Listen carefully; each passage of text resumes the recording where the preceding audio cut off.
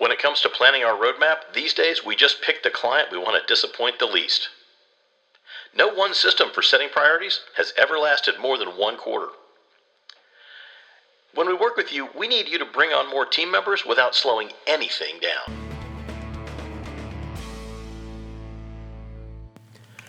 Welcome back to the Becoming a Geek Leader podcast. My name is Tom Cooper, and I'm your host. This is the first episode of Season 5, and in this season we're going to tackle something a little different. For the past few years, I've been focusing my coaching and training work on helping software teams improve their performance. And one day my friend Bobby Durrell and I were talking, swapping some stories, and we realized there are a lot of teams out there who are struggling with the same kinds of problems.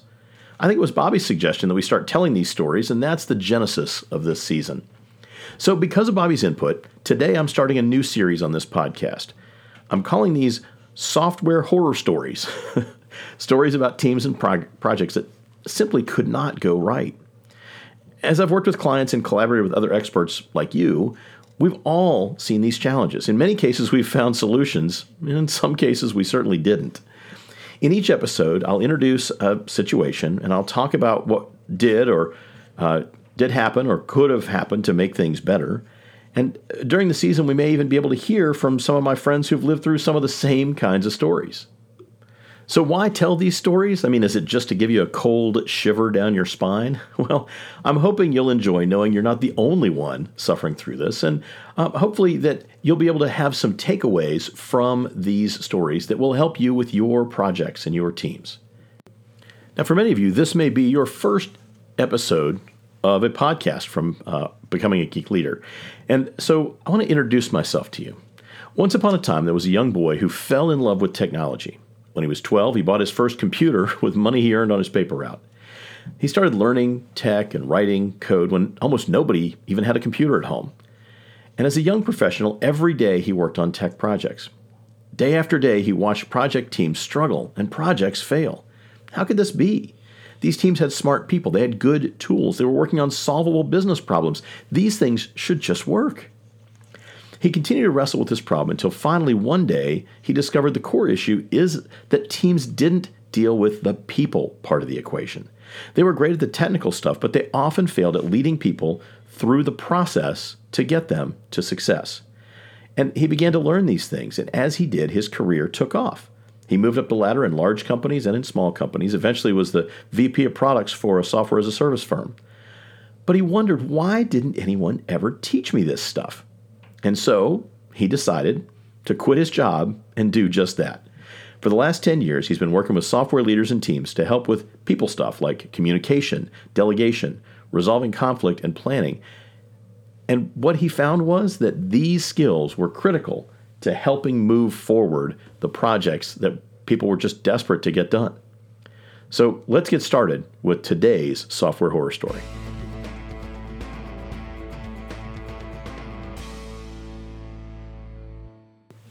I'm calling today's story, Everyone Needs a Reservation to Get In. So this client, let's call them Entry Inc., came to us in an unusual way.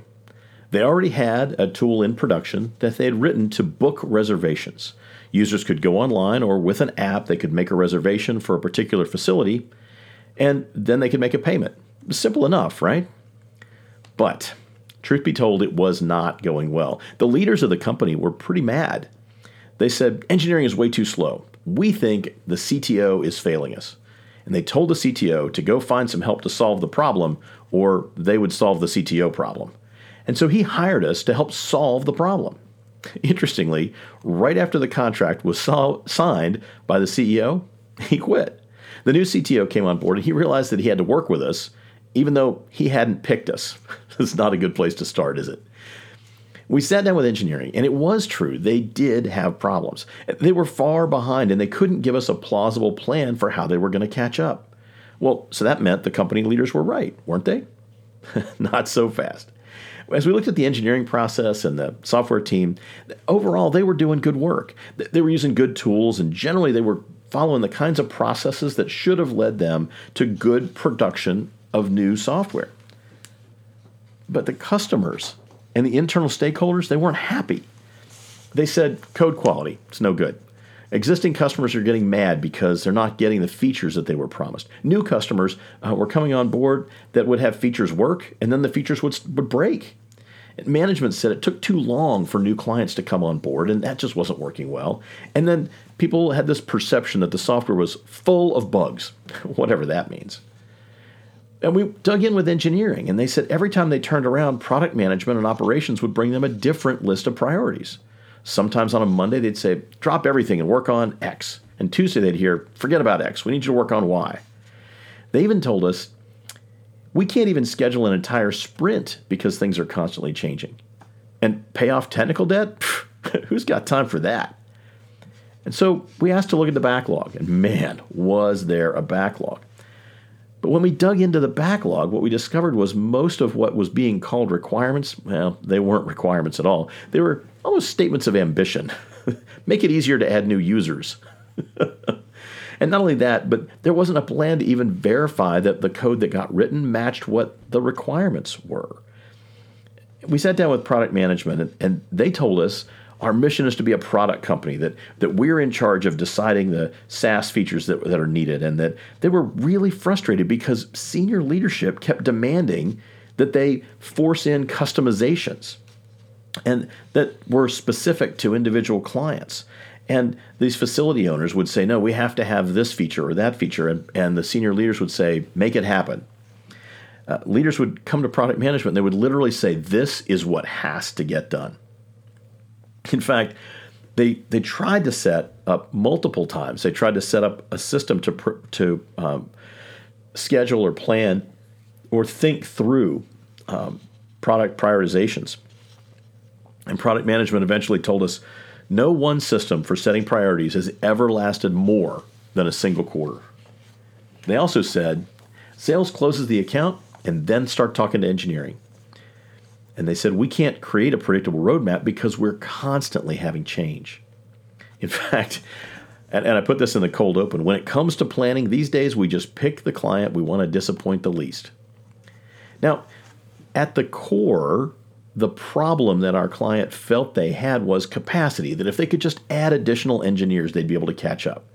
And in fact, they asked us to come up with a plan where they could bring on new team members and train them and get them submitting working code, but there was a catch. They couldn't afford to slow down development because they were already too far behind. So they wanted to double their capacity, but they didn't want to have any impact on short-term productivity. Man, I was going back over my notes as I was preparing this episode, and all these were ongoing challenges in this organization, and so many other things that we just don't have time to get into in this particular episode. Now, if you hang on for just another couple of minutes, we'll be digging into what we think would really have made a difference for this client. But first, there is no greater business investment than investing in your team. You've got an exceptional team, but you're still struggling to unlock consistent, outstanding performance. You know it shouldn't be this hard to deliver value to your business, and we do too. Even the best teams struggle to build a culture of collaboration and high performance without clear communication and right planning frameworks. At Bright Hill Group, we deliver leadership coaching that empowers you and your software team toward peak performance. Our personalized coaching solutions help you build trust and increase efficiency across your development efforts.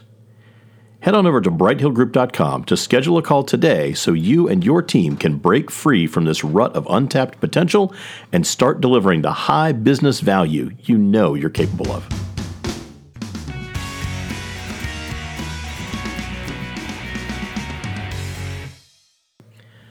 So let's talk about how do you go forward in this kind of situation. And realistically, the things that we've talked about so far in this episode have been a lot more about sort of the evidence of a problem than the core problem itself. I think about this when you have the wrong strategy, there's nothing you can do tactically that's going to make a difference. The reality is when it came to productivity, engineering was thrashing. There were too many page faults, too many high priority items that were pushing back current work to the backlog. And so it really doesn't matter how many more engineers you add. If you keep overloading the work in progress, you're going to have problems. Even if we were able to straighten out the inefficient curves in the engineering cycle to make a straight line path, even if we could have improved software quality overnight, Entry Inc. still would have been stuck. It wasn't that the problem was related directly to engineering or QA. It had much more to do with what they needed to do differently as an organization. And there were three core areas that we think were fundamentally a challenge. One was executive alignment. At the executive level, they just were not on the same page about priorities and commitments. I love this concept that the first job of a leader is to define reality. The reality is this organization was pretty dysfunctional in the way that they were operating. And the company was growing fast, and they were trying to figure out how to scale the business as much as they could. But the key leaders in the senior part of the organization, they weren't on the same page about what promises had been made to customer, much less what promises could even be kept. The measurements that were really driving the senior leaders had to do with closing sales and grabbing up the most facilities they could, because they felt that strategically doing a land grab was critical, that they could get as many facilities as possible, that would be a big win for them. And different executives kept changing the priorities based on missed commitments. Who's yelling the loudest? Man, if you are setting your priorities by who's yelling the loudest, that is not going to be a good day. And they didn't have good information on which to make plans. And so since they didn't have good information, they were flying blind. And I'll tell you, making decisions when you don't have good information, that is not a recipe for success. They just continued to make promises that the organization just had no way of keeping. And that is so devastating to morale. If you're going to come to work every day and you're going to get hit in the head, you're going to fail, you're going to be tripped, you're going to be caught off guard, or cut off the knees. That's what was happening, because you could work really hard to try to get something done, only to find out that was deprioritized, or even that it was pushed so far back in the schedule it might as well have been canceled. So that's area one, executive alignment. The second area had to do with realistic estimates. Now, engineering did have some skin in the game, but one of the things that was critically needed was to put effort into looking at what they were calling their backlog. And what was happening was engineering wasn't getting good requirements, and these requirements were not developer ready. They weren't ready for developers to pick them up and start working on it. And so what was happening was development would get a requirement that would say, make it easier to onboard people. But what does that even mean? And how would they figure out the complexity or approach that was needed? They were not able, based on the information that was in the tickets, to create estimates. They couldn't even create T-shirt sizes for features. And if you want to make a plan about when you're going to deliver, you have to understand, how complex is this? How hard is it going to be to build this? And it doesn't have to be in hours, but at least with some idea of the concept. And that meant that engineering was not going to be able to follow through, because they had no idea when they picked up work whether that work was going to be 1 hour or 100 hours. And then finally, the third area that I think is critical in this situation is transparency of promises. Support had made one set of commitments to customers. Onboarding, the professional services arm, they'd made another set of promises. Sales had done third, and then product management, and then engineering.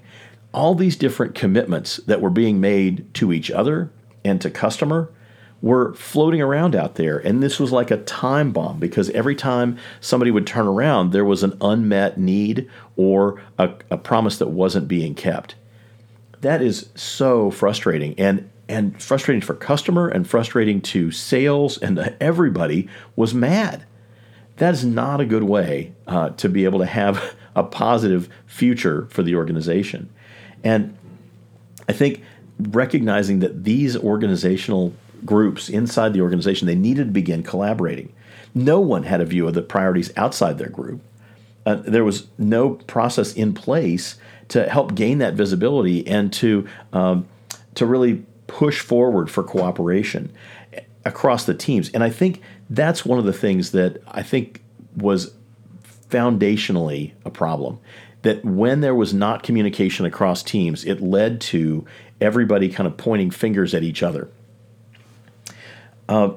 Now, until everybody could agree on what was needed and which items on that list of what was needed were the highest priority, they were going to continue this churn, and this is just going to leave them to so much thrashing and frustration and pain. Now, of course, there were improvements in the engineering process we could have made, and starting with engineering saying, no, we do not accept that as a requirement because it's not development ready. And then being able to define what would product management consider acceptable quality. And because none of that was defined, it was just going around in circles. And when you're going in circles, figuring out how to go faster turns out not to be all that helpful. Now, what's interesting to me is that the majority of the issues that this organization was facing, they were not related directly to technology. And one thing I've learned about planning and about business process, if you're going to change the way that those things work, it takes time, it takes reminders, and it takes encouragement. There is no silver bullet to getting people to change behavior. The reality is we often know what to do, but we do not do it. Ouch, that hurts. It's true. We know what things we need to do to get better, to grow, to stretch, but we just don't do it. And that was the case for this organization. And we came back to the leaders with a recommendation. We said, here's some changes we think that you should make. And if you're going to be successful in making those changes, we recommend you have some external accountability to follow those new processes. We felt confident that they could be making and keeping promises to each other and to customers quickly, and they could begin to build momentum. Interestingly, in this case, when we delivered our recommendations, they said, well, you're not offering the kind of help we're looking for, and they sent us on their way. I do hope that they got some of those things sorted out. We wish them the best, and we did go on our way.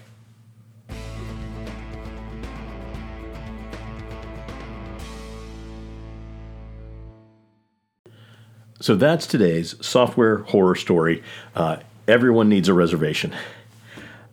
I hope you found it helpful. But I want to ask you for just a second, how is your team doing with planning, with priorities, with communication? Are you investing in your team? Head on over to brighthillgroup.com to learn more about how to improve your results as a software leader.